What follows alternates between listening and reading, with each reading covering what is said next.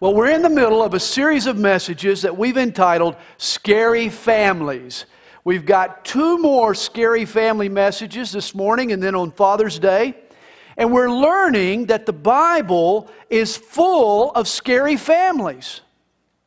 As a matter of fact, there are more scary families in the Bible than there are normal, healthy families when you get right down to it. And here's our hope. By studying the blunders of others, we can spare ourselves the same mistakes and their scary consequences. And thus we've subtitled our series of messages, Taking the Fright Out of Family Life.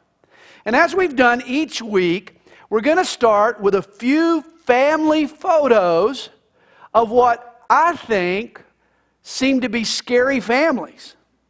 Now I got to do this because I'm very well aware that most of you live in perfect families. I know this. That there's always love and harmony and peace and never a harsh word and never a fuss or fight in your family. You live in just the perfect family. You know nothing about a scary family. And so in order to kind of set the mood and kind of get you going with me and get the juices flowing, I've got a few photos of some scary families. First of all, here's a family that's out on a limb. For starters, where do you find a tree with a limb that big? And this is scary to me. You got to wonder, when is this limb going to snap? Well, second, here's a kid between 2 weird-looking parents. And this looks real scary to me. When a child gets caught between 2 parents who are intent on acting strange, that's just like really scary. Third is the family funeral photo. Now this is really scary, but you got to see this in the proper light. Notice what's going on here. Grandpa dies, at least we assume it's Grandpa in the casket. And so what do? Hey guys, let's all gather around Grandpa's casket, smile, laugh, say cheese, and get a nice family photo. Now that's just really scary to me. And then last, it's not scary to you, I guess, but it's scary to me. And then last but not least is a photo. Just your normal couple, wife with a bayonet, husband with a parrot. I mean, like, what's up with this? I figure that he probably complained about her talking too much, and this bayonet is the response. But no matter how you slice it, a bayonet-toting wife, this is like really scary. Well, this morning, I'm going to talk about a scary situation that has caused many a spouse to want to pick up a bayonet and shish kebab his or her mate. I want to talk about sexual betrayal. We call it infidelity. And I want to start here in 2 Samuel chapter 11. Read with me verse 1. It happened in the spring of the year, at the time when kings go out to battle, that David sent Joab and his servants with him in all Israel. And they destroyed the people of Ammon and besieged Rabbah. But David remained at Jerusalem. Then it happened one evening that David arose from his bed and walked on the roof of the king's house. And from the roof he saw a woman bathing. And the woman, she was very beautiful to behold. And so David sent and inquired about the woman. And someone said, "Is this not Bathsheba, the daughter of Eliam, the wife of Uriah the Hittite?" And then David sent messengers and took her. And she came to him, and he lay with her, for she was cleansed from her impurity, and she returned to her house.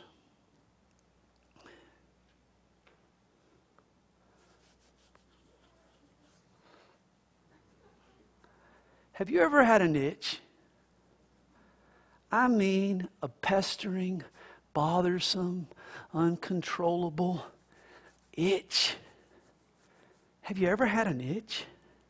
We've all had them, haven't we? We were walking in the woods and we rubbed up against some poison ivy and we started to itch. Or we tried on that wool sweater that Grandma gave us for Christmas, and oh boy, was it itchy. Or we had an allergic reaction to the medicine. or you were installing that insulation in the attic and it got all over your legs. That happened to me once. I scratched so hard I had to have stitches. Not really. I'm just pulling your leg. You get it? I'm just pulling your leg. Well, David had an itch. It was a warm spring evening.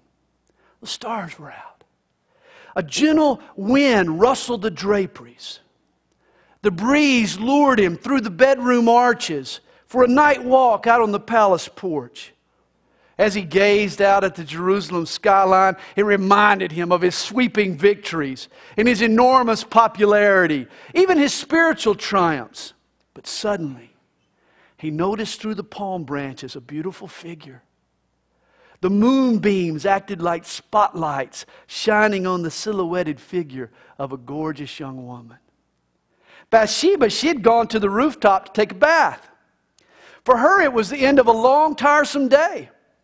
You see, her husband was off to battle, and in his place, it was up to her to oversee the household affairs. She was not used to such stress, and so after dinner, she decided to relax a bit, unwind, pamper herself with a refreshing shower. And so there she stood in the alabaster basin, completely naked, as her servant poured water down her perfectly proportioned figure. David just happened to cast a fleeting glance in her direction. It was unexpected access to unrivaled beauty. And without thinking, the king's eyes, they focused on her. Then they fixed on her. Then they feasted on her. The few minutes that David watched Bathsheba seemed like mere seconds. When she finally stepped from the bowl and shook her hair dry and disappeared into her servant's towel, David wanted more. The pleasure had passed too fast. Who was this woman? When and how could he see her again? You see, David had an itch. The sad and scary outcome of David's life is that he scratched his itch.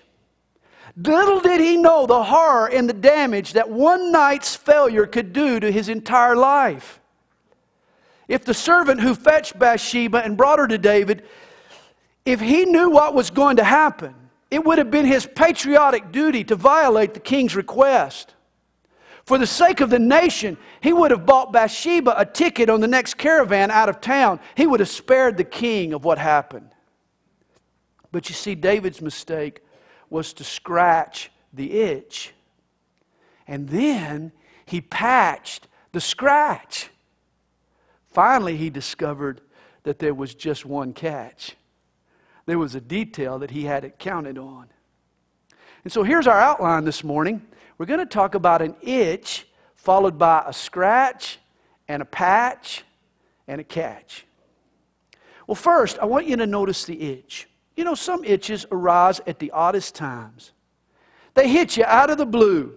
I mean, the top of your nose suddenly starts to itch and you just have to scratch it. Or you got this little itch behind your ear. The source of the itch is more mysterious than it is obvious. It just comes out of the blue. And you know, these kinds of itches can occur in a marriage. Have you ever heard of the infamous 7-year itch? Supposedly an unsettling discontent and boredom can arise within a marriage when it closes in on its 7th anniversary. Some folks say that the itch comes every 7 years. There's the 14-year itch and the 21-year itch. Sometimes itches just happen.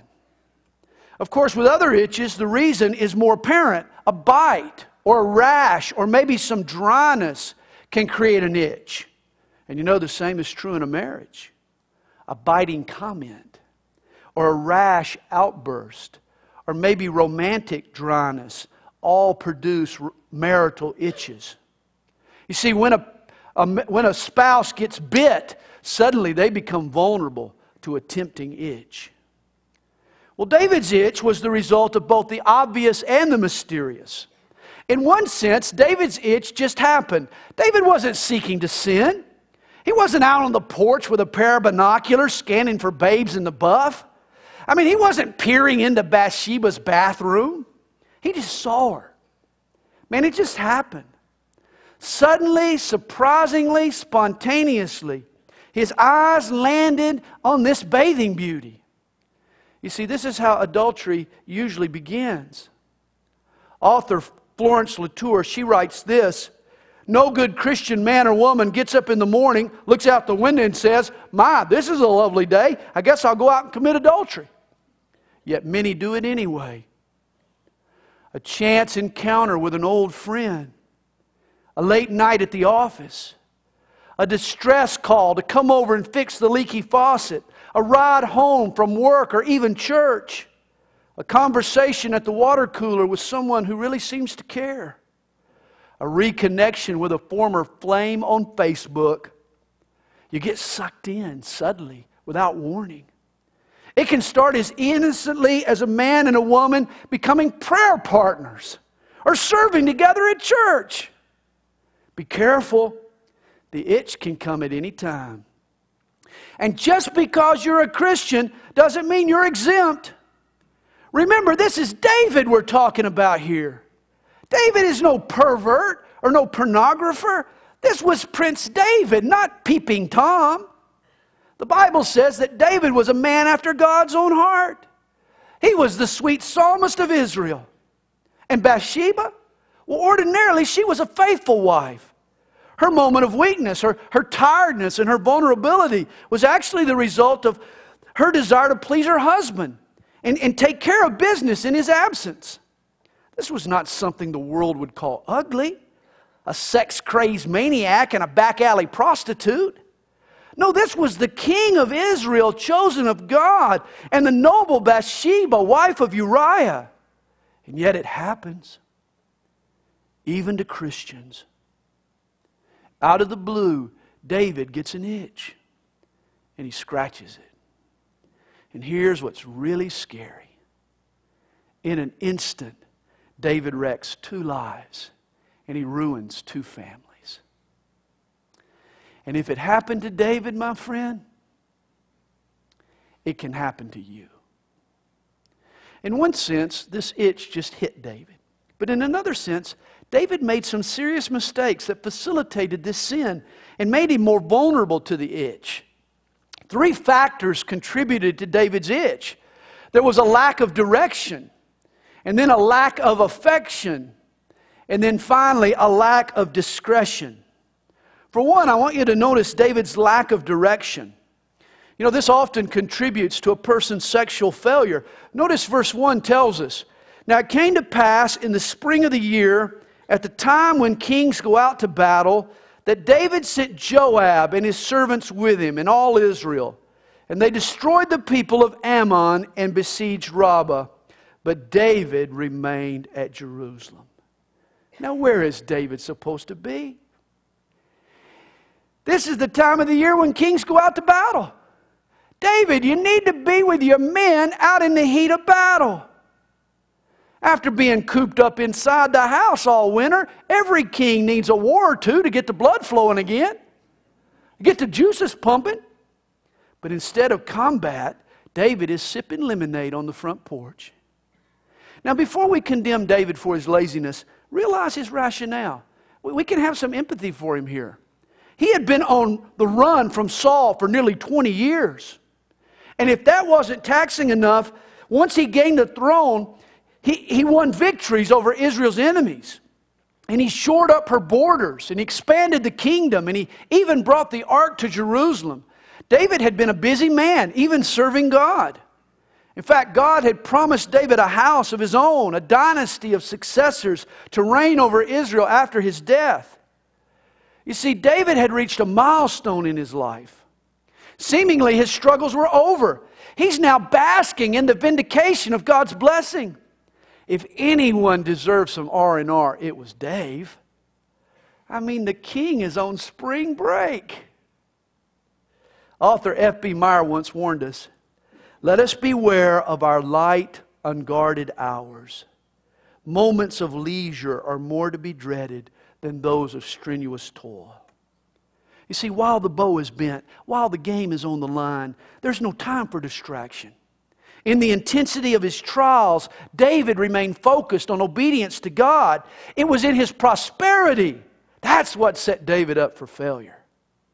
David was a man in midlife. Career-wise, he was a success, but now he's bored and he's idle. There are few challenges left, and success has left him unsatisfied. Such a man becomes vulnerable to sexual temptation. See, these are the conditions that can start an itch. You know, it's ironic how both career frustration and career fulfillment both set a man up for the same temptation. You know, one man turns to sex to drown out his failures and bolster his battered self-worth. The other man, he turns to sex when he finds out the material success is hollow and empty, and he reaches out for new thrills. It's interesting, the devil attacks from both angles. And when a man loses focus, his private life gets very, very scary. Boredom sets a man up for temptation. It's been said the devil tempts all men, but idle men tempt the devil. And yet, not only did David's lack of direction create a scary situation in his life, notice also his lack of affection. David neglected his relationship with God. You know, the Psalms tell us that ordinarily David spent time with God in the evenings while lying on his bed. In Psalm 63, verse 6, David himself wrote, "When I remember you on my bed, I meditate on you in the night watches." David would have never bedded Bathsheba if he'd gone to bed meditating on the Lord. Hey, beware when you become lethargic in your time spent with God. An absence of spiritual fervor sets a man up for sexual failure. David forgot that the spirit of a man is a rechargeable battery. Yesterday's victories don't guarantee today's triumphs. You see, the Lord is like a gas station.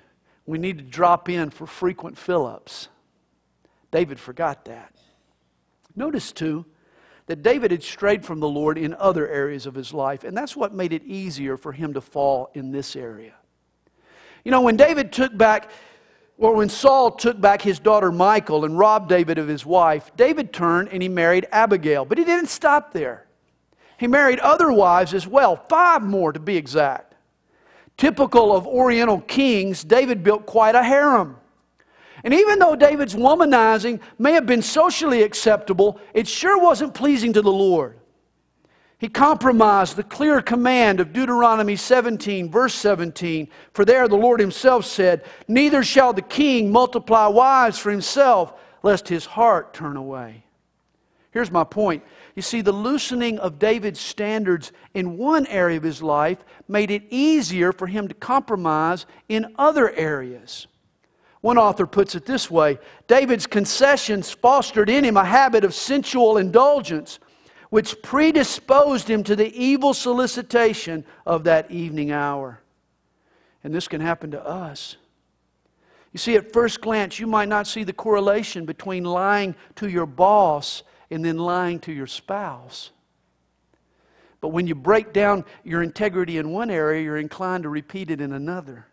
You might not see the association between cheating on your income tax and then cheating on your mate, but it's there.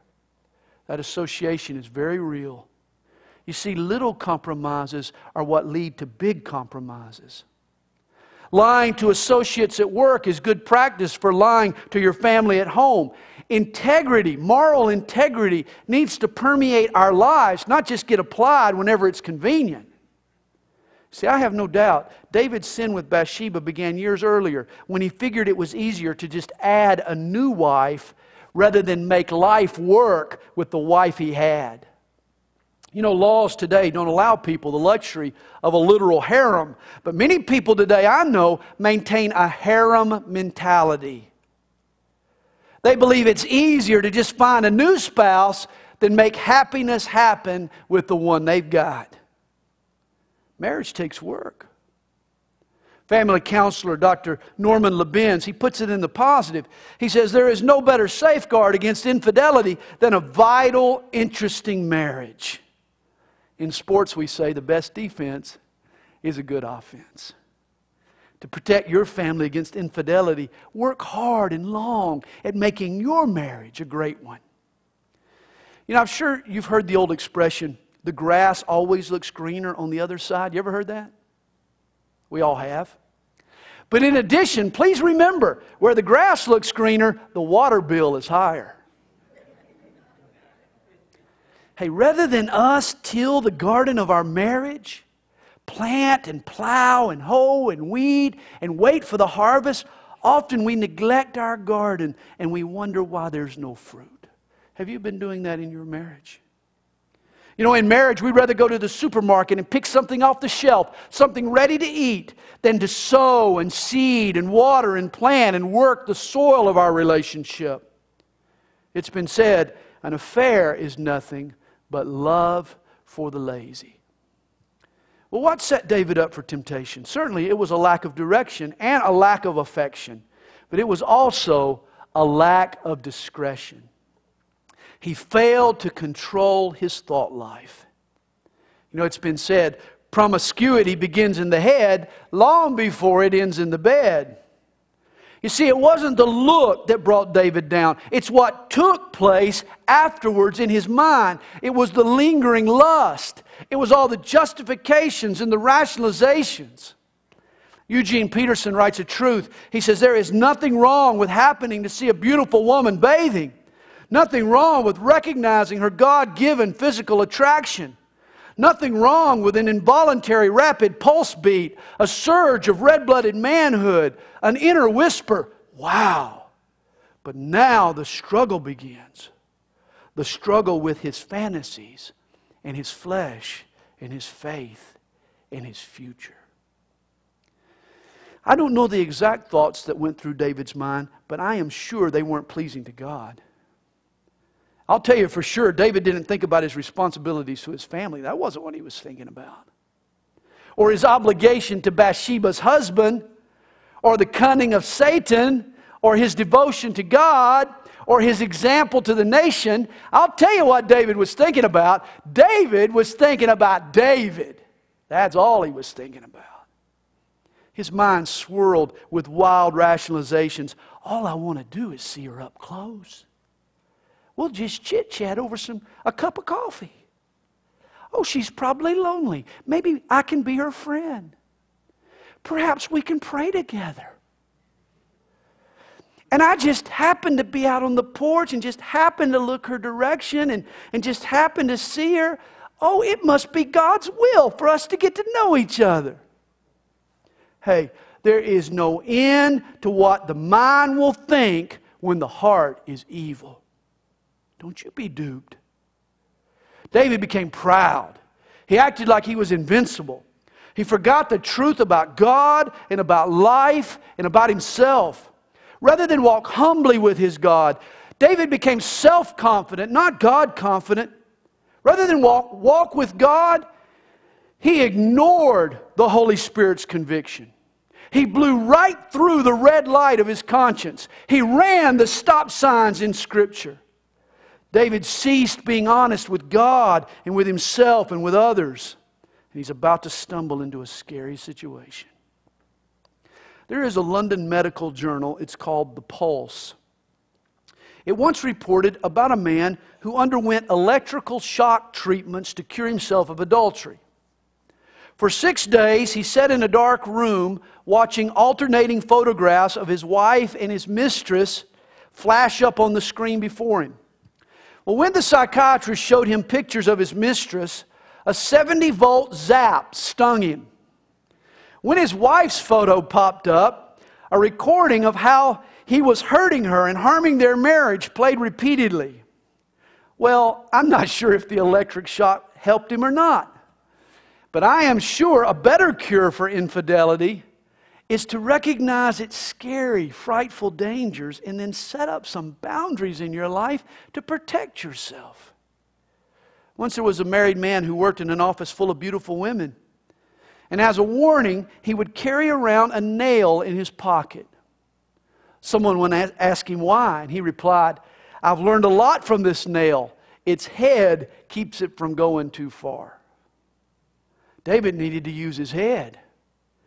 David didn't need electrical shock treatments. He needed some discretion. You see, he failed to set boundaries and maintain buffers in his relationships with other women. See, I believe it's vitally important that we keep a healthy emotional distance in our relationships with members of the opposite sex. A clear cushion is needed. If you're a woman, you cannot be best friends with a man who's not your husband. You can't be that. It's too risky. And if you're a man, you can't be best friends with a woman who's not your wife. On the job, in the neighborhood, even at the church. If we start getting too transparent and too intimate with a person of the opposite sex who's not our spouse, it should scare us. For we are headed for serious trouble. You see, it's called treasure sharing. Jesus said, where your treasure is, there will your heart be also. You see, when I share my treasure with someone, my laughter, my interests, my dreams, my desires, when I share my treasure with another person, eventually they'll have my heart. Your heart follows your treasure. That's why we should always reserve treasure sharing for our spouse. Anytime you interact with members of the opposite sex, you need to avoid isolated locations and extended hours and sexual innuendo and physical contact that can be misinterpreted. Here's the rule. Time plus opportunity equals trouble. Time plus opportunity equals trouble. If there's time, you need to make sure there's no opportunity. And if there's opportunity, man, you need to make sure there's no time.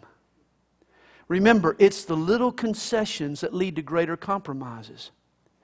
Well, you see, this David, he lacked discretion and direction and affection. And tragically, he scratched his itch. Even though David had an itch, Bathsheba certainly intensified it. She helped him scratch. You see, David was not the only one who lacked discretion in this story. I mean, what is this gal doing, taking a bath in full view of the king's palace? You got to believe she was craving some attention. Perhaps her marriage had grown stale. Maybe she was looking for a way to spice up her life. Uriah, remember, was a soldier. He was more a man of action than emotion. David, on the other hand, he was a poet and a musician and probably a romantic. In his early years, David had been the Hebrew heartthrob. When he returned from battle, you remember the women danced in the streets, they sung his praises. Well, Bathsheba may have been one of his earlier admirers and carried a secret crush. You see, it takes more than an idle man to get sunk into the sinkhole of adultery. It also takes a willing woman. And Bathsheba knew how to get a man's attention. She knew. A little show of skin is usually enough to trap a wandering heart. Bathsheba knew that men are aroused visually, and her moonlit baths baited the hook. Ladies, please, remember that modesty is still a virtue. Oh, you can dress mod, no doubt about it. Just make sure it's modest. A short skirt, a low neckline, it sends a message. You know it does. Ladies, be careful you don't help scratch a man's itch. Dr. Robert Lamont is a neurobiologist at Yale University. And he is the world's foremost authority on itching and scratching. Did you even know there was such thing? Well, his research is very interesting. Lamont says that the skin has different types of nerve fibers called nociceptors. And some of these nerves transmit pain sensations while others transmit itch sensations. And the two sensations are quite different. An itch spawns a desire to scratch, whereas a pain invokes a desire to avoid scratching. I mean, you don't want to touch it if it's painful. But if the itch fibers and the pain fibers are stimulated simultaneously, the sensation of pain always drowns out the itch. That's why we're inclined to scratch an itch. The scratch stimulates a pain that blocks out the itch. The problem, of course, with poison ivy is that when you scratch, the itch spreads. But I've been told if you put a hot blow dryer on the poison ivy to create a slight burn, you end the itch without it spreading, for the pain of the burn drowns out the itch. You see, Lamott's research shows that when you scratch an itch, although it might deaden the itch for a time, all you've really done is substituted a pain for an itch. And this is what makes David's action so scary. For when he took Bathsheba to bed, though David didn't realize it at the time, he wasn't just scratching an itch, he was substituting a pain for an itch. What was supposed to be a one-night stand, what was supposed to be a fleeting fling, became a frightening and fatal attraction. It wasn't as easy as David thought it would be. It never is. Several weeks later, Bathsheba sends word that she's pregnant. Suddenly, the situation gets very scary. David's one-night fling is looking like a lifetime thing. You know, the official penalty in Israel for adultery was severe. It was death by stoning. Even though David was king, he didn't think he could survive his subjects' scrutiny. When the news of his sin leaked out, people would hold him accountable. And so David decides to cover it all up. Patch the scratch becomes his strategy. Two little boys, they were talking after Sunday school. One said to the other, "We learned the 10 Commandments today, but I'm really confused about the 7th commandment, thou shalt not commit agriculture." Well, his buddy, he answered him, he said, "Oh, that's easy. It means that you're not supposed to plow in another man's field." And though the boys got their terms confused, their answer still worked for both agriculture and adultery. David had plowed in another man's field, and now he has to manipulate that other man to try to cover his tracks. He brings Uriah home from the front lines, a little unexpected R&R. David assumes that Uriah will sleep with his wife, think the baby's his, and the whole affair will stay David and Bathsheba's little secret. Problem is that Uriah doesn't cooperate. He's too noble to sleep with his wife while his men are risking their lives in battle. David even gets him drunk. Maybe a little wine will loosen up his libido. Again, Uriah sleeps on the porch. He refuses to spend the night with his wife. Finally, David concocts a scheme to snuff out Uriah. He sends a letter to General Joab to put Uriah in front of the enemy's heaviest fortifications. When the battle heats up, Joab should withdraw his cover and convert Uriah into a sitting duck. The plan gets carried out and it works flawlessly. And an innocent Uriah dies in battle. And now David, he adds murder to his adultery.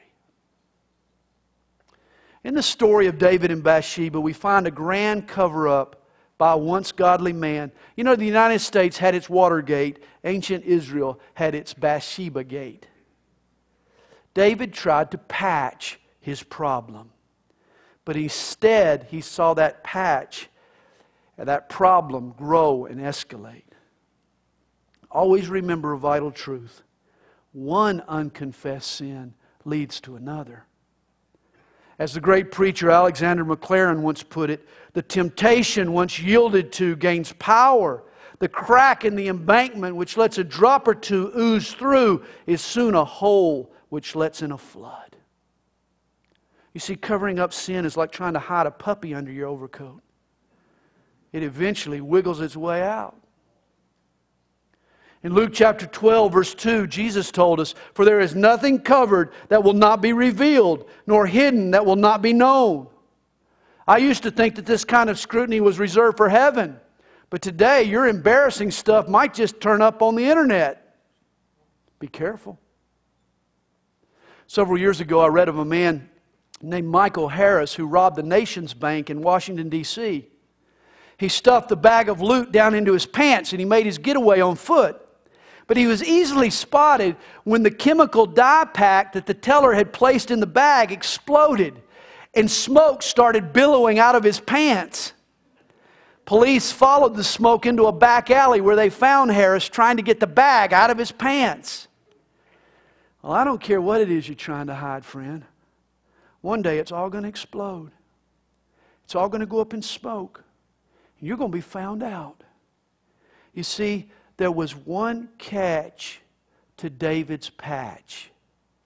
Look at the last sentence of 2 Samuel chapter 11, verse 27. The last sentence in verse 27. We're going to read it together because I want you to really see it and really hear it. I want you to say it with me.